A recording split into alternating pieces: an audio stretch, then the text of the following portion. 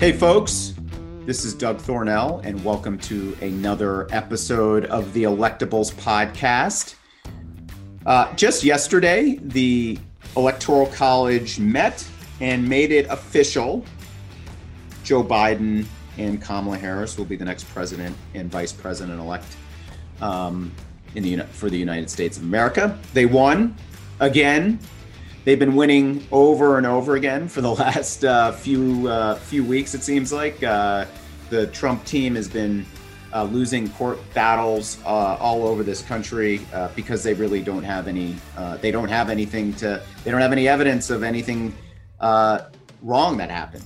They are, really just crying about spilled milk.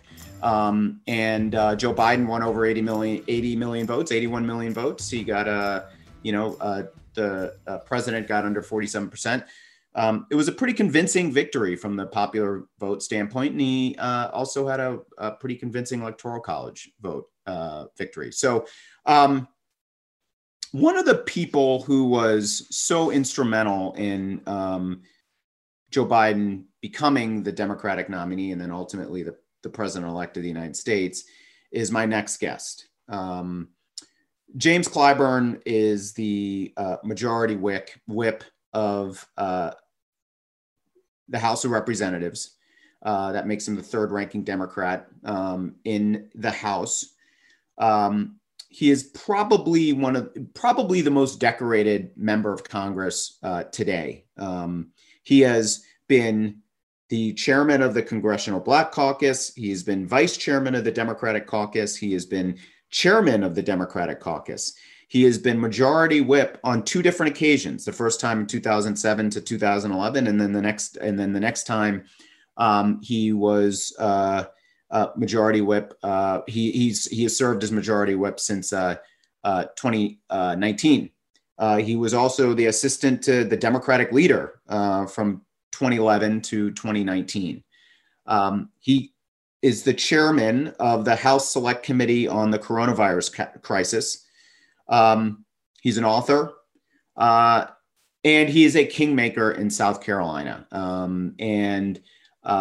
known Mr. Clyburn for quite a long time. And, the first time I met you probably don't remember this, but it was 20 years ago in Iowa. You came out to campaign for Vice President Gore at the time, and I was out there, and that was the first time I got to meet you. And you've been you and your office have been always very supportive of me and of my brother, and you have been someone who has always been there, and so is your staff, your chief of staff, Yebby, who's a great guy, and so it's great to have you on the show.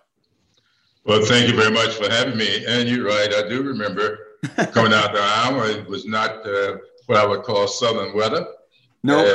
And I've gotten you and your brother confused one or two times. But good to be here with you. Everyone gets us confused, and we're very rarely in the same space at the same time. So not everyone knows that we're actually different people. But right. Look, I wanted to just start off. There's a lot of news going on, and we're going to tackle that. But I want to just get going on how did you decide to pursue a career as a public servant? Well, I grew up in a little town of Sumter, South Carolina. I grew up early in the 50s when things were beginning to happen. The very first thing that I can remember was the run-up to Brown v. Board of Education.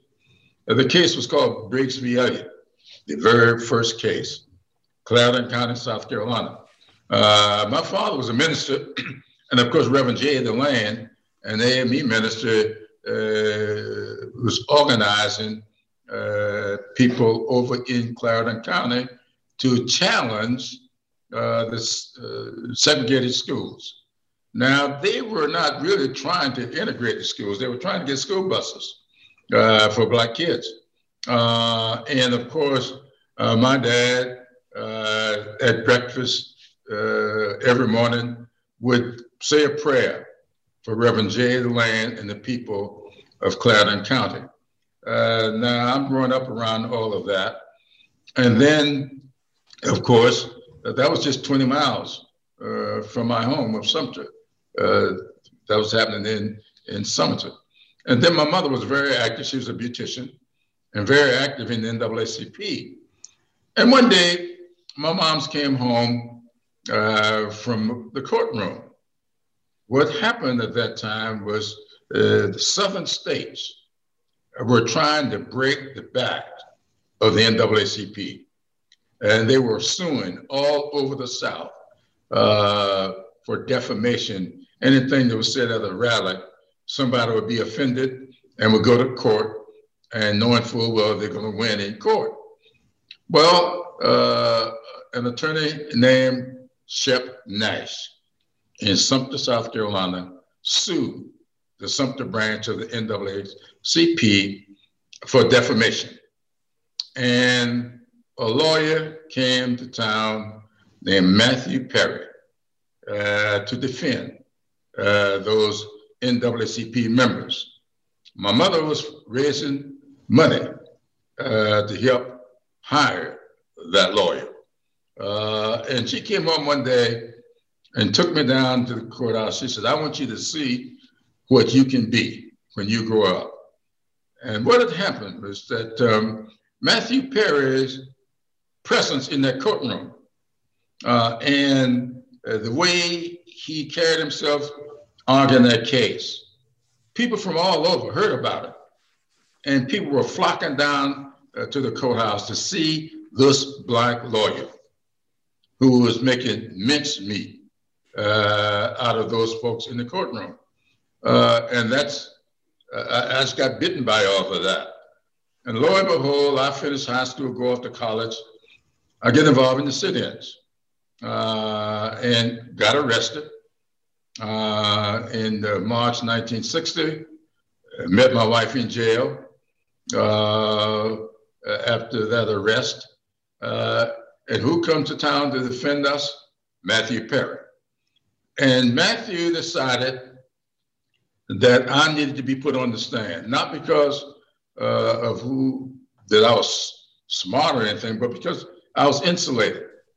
My father was a minister, my mother a beautician, and they were not dependent upon the established order of things. And so I became his star witness, he always said. And that's how I got involved. Met John Lewis, March of 1960, that same year. I'm sorry, I met him in October of 1960. And we spent the next 60 years as close friends. And you're now the majority whip. This is a position you've held for the second time. And I'm sure someone will fact check me on this, but in my estimation, I think you are the most effective, accomplished majority whip in the history of certainly the Democratic caucus, maybe Congress in general. And you and the Speaker have formed a very formidable team. I mean, I remember when I was on the Hill and I was working for Chris Van Hollen at the time when he was in the House, and that was 2009 and 2010. In the years before, I don't even remember I don't remember losing a vote except TARP, which I don't count. And so, because that was all in the Republicans. But how do you go about being a whip? And tell me about your day-to-day, like what's your daily routine? Because you need to know about everyone, right? Like that's how you're effective. Well, you're right about that. It is the only vote we lost because, as you said, a deal was made between us and the Republicans. They did not keep their end of the bargain. And so we lost that vote, but came right back on Monday. Right. We got it done. You got it done. Got it done. Absolutely. Thank you so much for your help on that. Look, you have to get to know your voters. The members must, I try to learn everything I can about them. The new people coming in. I've got one of these podcasts myself. Oh, you do? Yes, and on tomorrow. Nice. Guess who my guest is going to be? Who is it? Cori Bush. Oh, nice. Yeah. The new congresswoman. A new congresswoman. We have different backgrounds, different experiences. We don't see eye to eye on some of the rhetoric that is being said, but we're going to talk about it on our podcast because I want people to understand that you don't have to always agree in order to get along and to make things happen for the betterment of the total body. So that's what I try to do. I try to get to know the members and know about their families, know about their things they like, things they don't like. And that way you know how to, or you learn how to approach them when you got an issue coming up that you may need to do a little massaging on. So that's the secret, if it is a secret, is just get to know the members and try not to do anything that will expose them to negativity. And so I say to the members a lot, when I see something in the bill, I would tell them, I'm not too sure that you want to vote for us, and here's why. And sometimes I'll work with the members to try to work out whatever issues they may have. And that's, we just finished doing that with this NDSA bill, the Defense Authorization Bill, because nobody got some language in there that's giving some people some pause. So we worked with them and worked on the language, and we got it to a point where it's accepted by both the House and the Senate, and we were able to pass it. How has it been to be in Congress during this moment in time, in the middle of a pandemic, impacted so many of us? How has, and it's impacted a lot of your colleagues too, right? Sure. A number of them have gotten COVID, but certainly how you vote, a lot of your regular routine has been disrupted. And so how has that been? I mean, how has it been being a member of Congress during this COVID-19 era? Well, it's very challenging. There's no question about that. When you can't interact with members, you have to get on the phone. You have to do what I call the Zooming. That's sometimes necessary in order to interact with them. Because really, we must do the country's business. We rely upon what we call essential workers to go to work, to take care of the sick, many of whom will probably not recover. They are making tremendous sacrifices. So we can't feel sorry for ourselves. We got to do what we've got to do, try to adhere to the science, listen to the doctors. I spent the first 30 minutes this morning with the attending physician, making sure that my hearing is not affected by this ringing in my ear. So there are things you just have to do. And people expect for you to do your job. So we do it. So I'm going to get to the presidential politics and the role you played in helping Joe Biden become the presidential nominee and ultimately win the presidency. But before I do that, what are the chances that Congress passes a relief package before the end of the year? We will. Yeah, we will. There's no question. The chances are great. It's not going to be as much as I would want. Some of the things that I won't be in it, but we're going to pass something. Now, as Joe Biden has said often, help is on the way. Hopefully, a lot of things that we cannot get in the bill now, we'll be able to get in it after January 20th. So we are going to pass something, and it's a bit late, but better late than never. Let me ask you about the role you played in supporting Joe Biden. There's a lot of talk about the importance of endorsements, right? Some are inflated, underinflated, sort of overstated, understated, right? And I remember when Ted Kennedy endorsed Barack Obama, that was a big deal, right? There are a lot of other endorsements. Your endorsement of Joe Biden was a political earthquake in the sense that this was a state that Joe Biden absolutely needed, and it came And your support came after 3 contests that Joe Biden lost. Now, he did better in Nevada than I think many people thought, but he lost Iowa and then lost New Hampshire. Talk to me about the decision-making process that you went through when you decided to endorse Biden. Well, the decision-making process started way back in July of last year. Whenever I had my fish fry. Fish fry, yeah. It's about 20 some odd candidates there. And it was at the time that my wife illness was getting severe, and she did not attend the fish fry. So after the fish fry, I got home and we were talking about all of these candidates that we had, and she said to me, the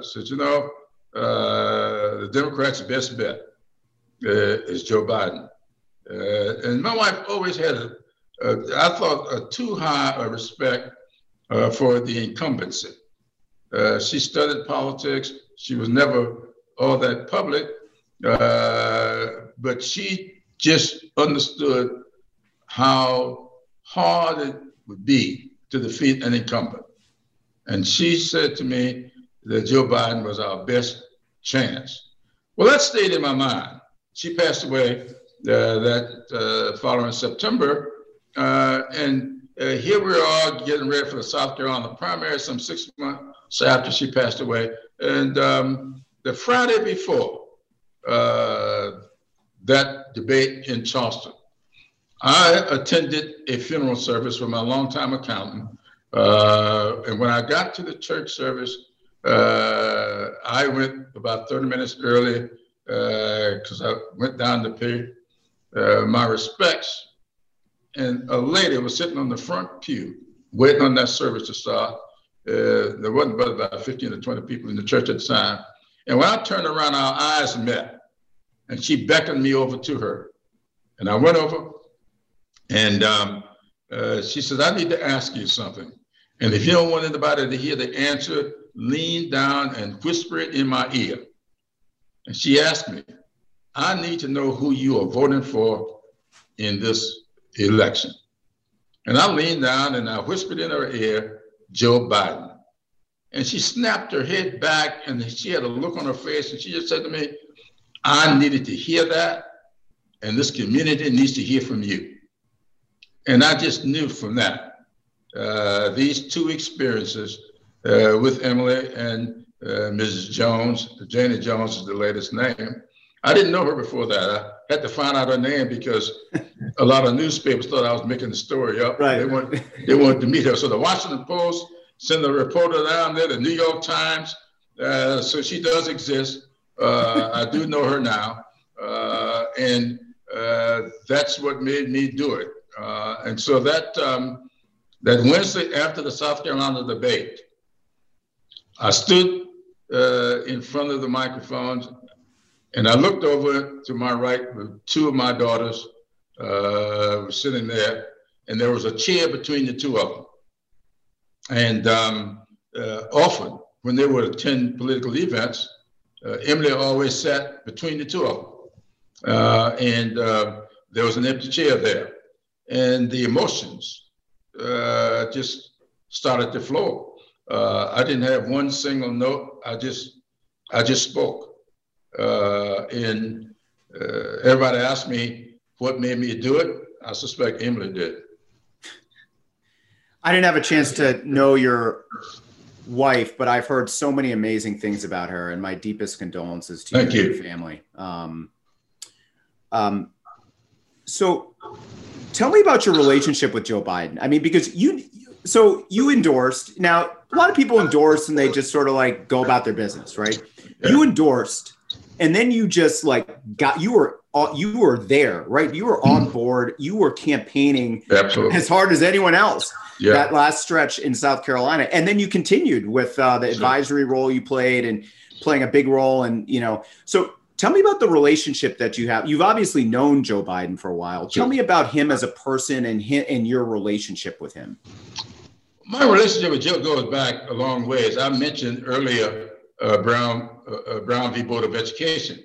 Well, Brown v. Board of Education, a lot of people put that case out in Kansas. The fact of the matter is that was the lead name, but it was 5 cases.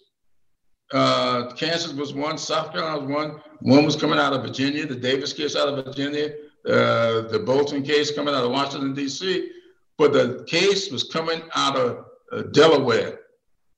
Belton v. Gebhardt was a part of that. And that was the foundation of the relationship I developed with Joe Biden. Because Joe Biden started spending, he spent more time in South Carolina than any state outside of Delaware. He would vacation in South Carolina every time he got ready to tone down a bit. He always went out to Kiowa Island, South Carolina. And so we just got to know each other. We would do TV shows together. In fact, several times we did, what was that show called? There was a night show, I forgot the TV show now. Rose, Charlie Rose. Charlie Rose, yeah. Yeah, we did the Charlie Rose show together a lot. So I just got to know him. And I met him right after he won re-election to the Senate. He came to South Carolina at the behest of some people who saw in him a future president. And a lot of them tried several times to get him nominated. It just fell my lot to be in place to give it one more shot. And this time it worked. Tell me about the night of the South Carolina primary. I mean, Joe Biden didn't just win South Carolina. He walked away with it. And It was a convincing victory, something we haven't, I mean, you know, obviously Barack Obama had a convincing victory, but then also it set the table for Super Tuesday. And I don't think anyone anticipated what would happen on Super Tuesday, but take me back like that night. I imagine that, like, I'm sure you woke up nervous as any person would be when, you know, on the day of an election, but tell me about like when you learned about not only the victory, but the gravity of the victory.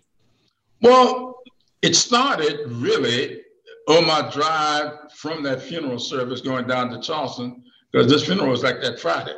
Yeah. And so the debate was going to be the following Tuesday. And I was having this event in Charleston on Sunday out on the USS Yorktown.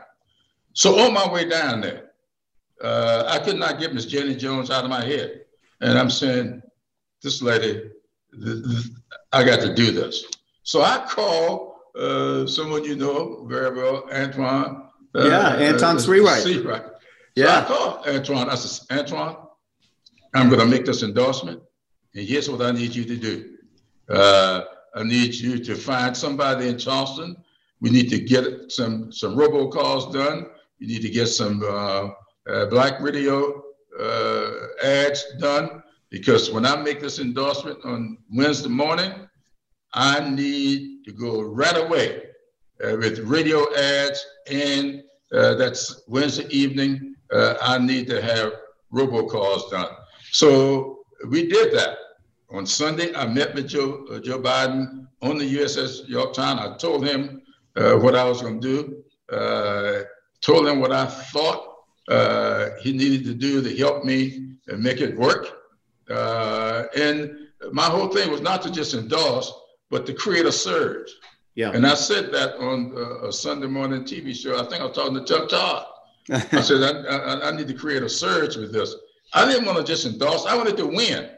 And so that's what we did. So that Saturday night, then the votes started rolling in. And I says, wait a minute, this is going to be big. And I kept my fingers crossed trying to get to 30, but it only got to 29. So he won by 29 points. I left next morning, Sunday morning. I was in Fayetteville and North Carolina and not Jones, I forgot another. I went to the second town up in North Carolina. Goldsboro. Goldsboro and Fayetteville. And everywhere I went, people were talking about that endorsement. And then the results, the headlines were up there. Biden had won South Carolina real big. And I called Antoine back. I said, Antoine, get those ads into Alabama, get them down to Texas. Yeah, get them everywhere. I said, it's going to work. Yeah. And that's what happened. Wow. I mean, I just can't, I cannot overstate how important that endorsement was for that campaign at that moment. And then, and I think after that, obviously, he went on to, win the nomination earlier than Barack Obama did, earlier than Hillary Clinton did. And then, made history with selecting Kamala Harris. And I thought ran a very, very good general election campaign. But I feel like so much of it started with you and in that moment in history. I want to get your thoughts on Donald Trump. It's coming. Things are we're getting to the end of his presidency. When you think back at Trump's time in office, in 4 or 5 years from now, what's going to come to mind for you? Well, I'll tell you how fragile our democracy is. I have been wrestling with that. It occurred to me, even during his campaign, something just kept gnawing at me, that something about this is not quite right. You expect for candidates to nuance things. You expect for a candidate not to tell the whole truth. But you don't expect for a candidate just to look you in the eye when the facts are very clear that everybody can see and just lie. Just say anything as if it's true. You know it's not true. And I saw this happening even in the campaign. And then he just took it to another level in the presidency. And so, as I said on Don Lemon's show the night before Biden's, I think it was his 2018 State of the Union address, I said then that this man does not plan to give up the White House. He does not plan for there to be an election. And I remember Don Lemon asking me, are you, because what I said was that I'm beginning to see what was going on in Germany, how Hitler was so successful in taking over Germany. I'm beginning to see it. And so he asked me on this show that night, are you saying this man, compared this man to Hitler? I said, no. Putin is Hitler. He is Mussolini. And that's what I said in 2018. It's kind of interesting when he came out of the hospital with COVID-19, and he goes up on the Truman balcony. He stands out there looking out at people. And what did all of the reporters say the next morning? Call it a Mussolini stance. I was vindicated. Now, a lot of people gave me hell when I said that. They called me all kinds of names. But there was Joe Scarborough and other people on TV the morning after referring to him as Mussolini. And I have heard it several times recently. And so I just saw this coming. I used to teach history. I studied it all the time. And I just saw this. And when I look back on this president, I said, I'm going to say, as I've been saying already, we came too very, very close, too close to losing this democracy with this presidency. Sir, let me ask you this. If Joe Biden could accomplish one thing in his presidency, what would you wish that to be? If you mean beyond COVID-19, to me, that's number one. We got to get beyond this pandemic. And as chair of the select subcommittee dealing with COVID-19, I've studied what happened in 1918 with the Spanish flu. We were coming out of World War I. I've studied the Truman Committee and what we did to try to stand up this economy after World War II. It is what made Truman president. He got to be vice president because of the work he did. And I've studied that. And so what I would like to see Joe Biden do is whatever is necessary to get us beyond this pandemic and wrap his arms around the biggest infrastructure package in the history of the country and define infrastructure in a way that it will do right by every community. That is to say, if you're going to have roads and bridges done, and you got to have a tax to do it, you can't just put money on gasoline taxes that rural people will pay dearly for and not get the just return. Why should you ask a rural South Carolina person to pay more for a gasoline tax and then use that gasoline tax to do a transit system up in New York where nobody owns an automobile and may not ever. So you would be asking that rural person to pay for somebody else's transit. Let's put together kind of infrastructure package that everybody gets something out of.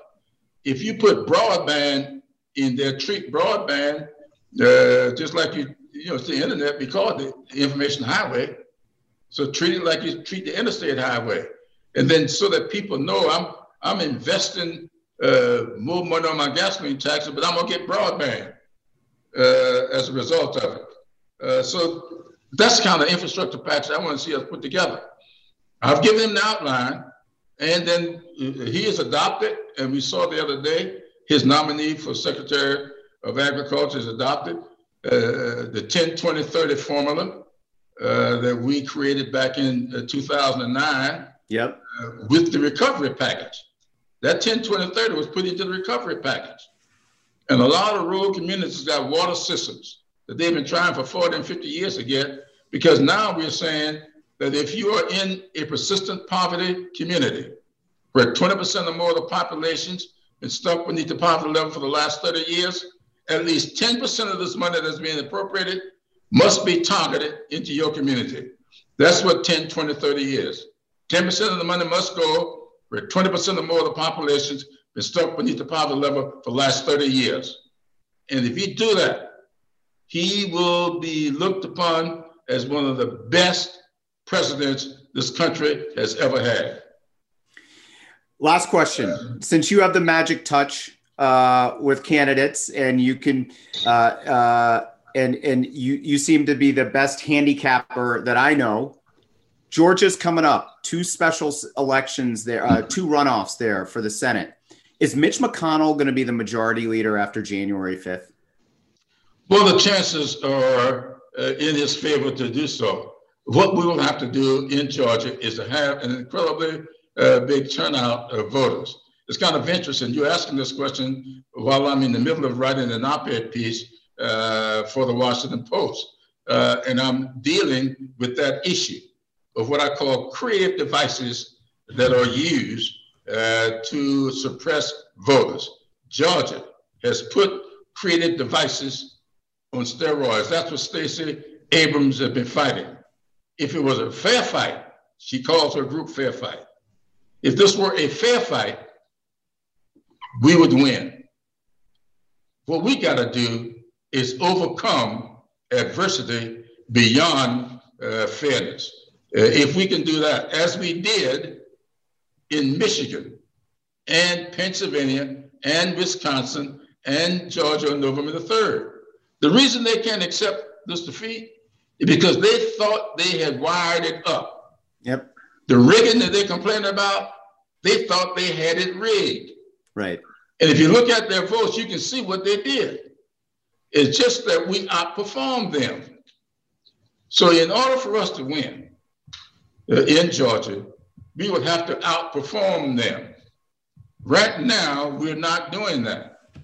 I'm looking at the lines, and I'm not seeing the people in line that I need to see in order for us to win. Let's hope that after Christmas get behind us, we can redouble our efforts and get it done by the end of the year so that we can have a great day on January 5th. The House Majority Whip, James Clyburn, an American hero, Like I said, probably one of the most decorated members of Congress in recent history. A kingmaker in South Carolina, and just a great guy, and really just, someone who just means so much to so many people around both South Carolina and Washington. Thank you so much for coming on the show, sir. Thanks for having me. Tell Paul hello. I will. Thank you. Okay, buddy.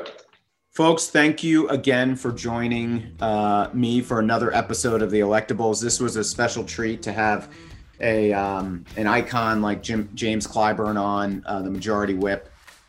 He was so generous with his time, and you heard it there, both on he seems pretty certain that we're going to get a relief package done, and then obviously he has talked about the importance of doing a big infrastructure bill when President Biden takes office. So hopefully both of those things happen.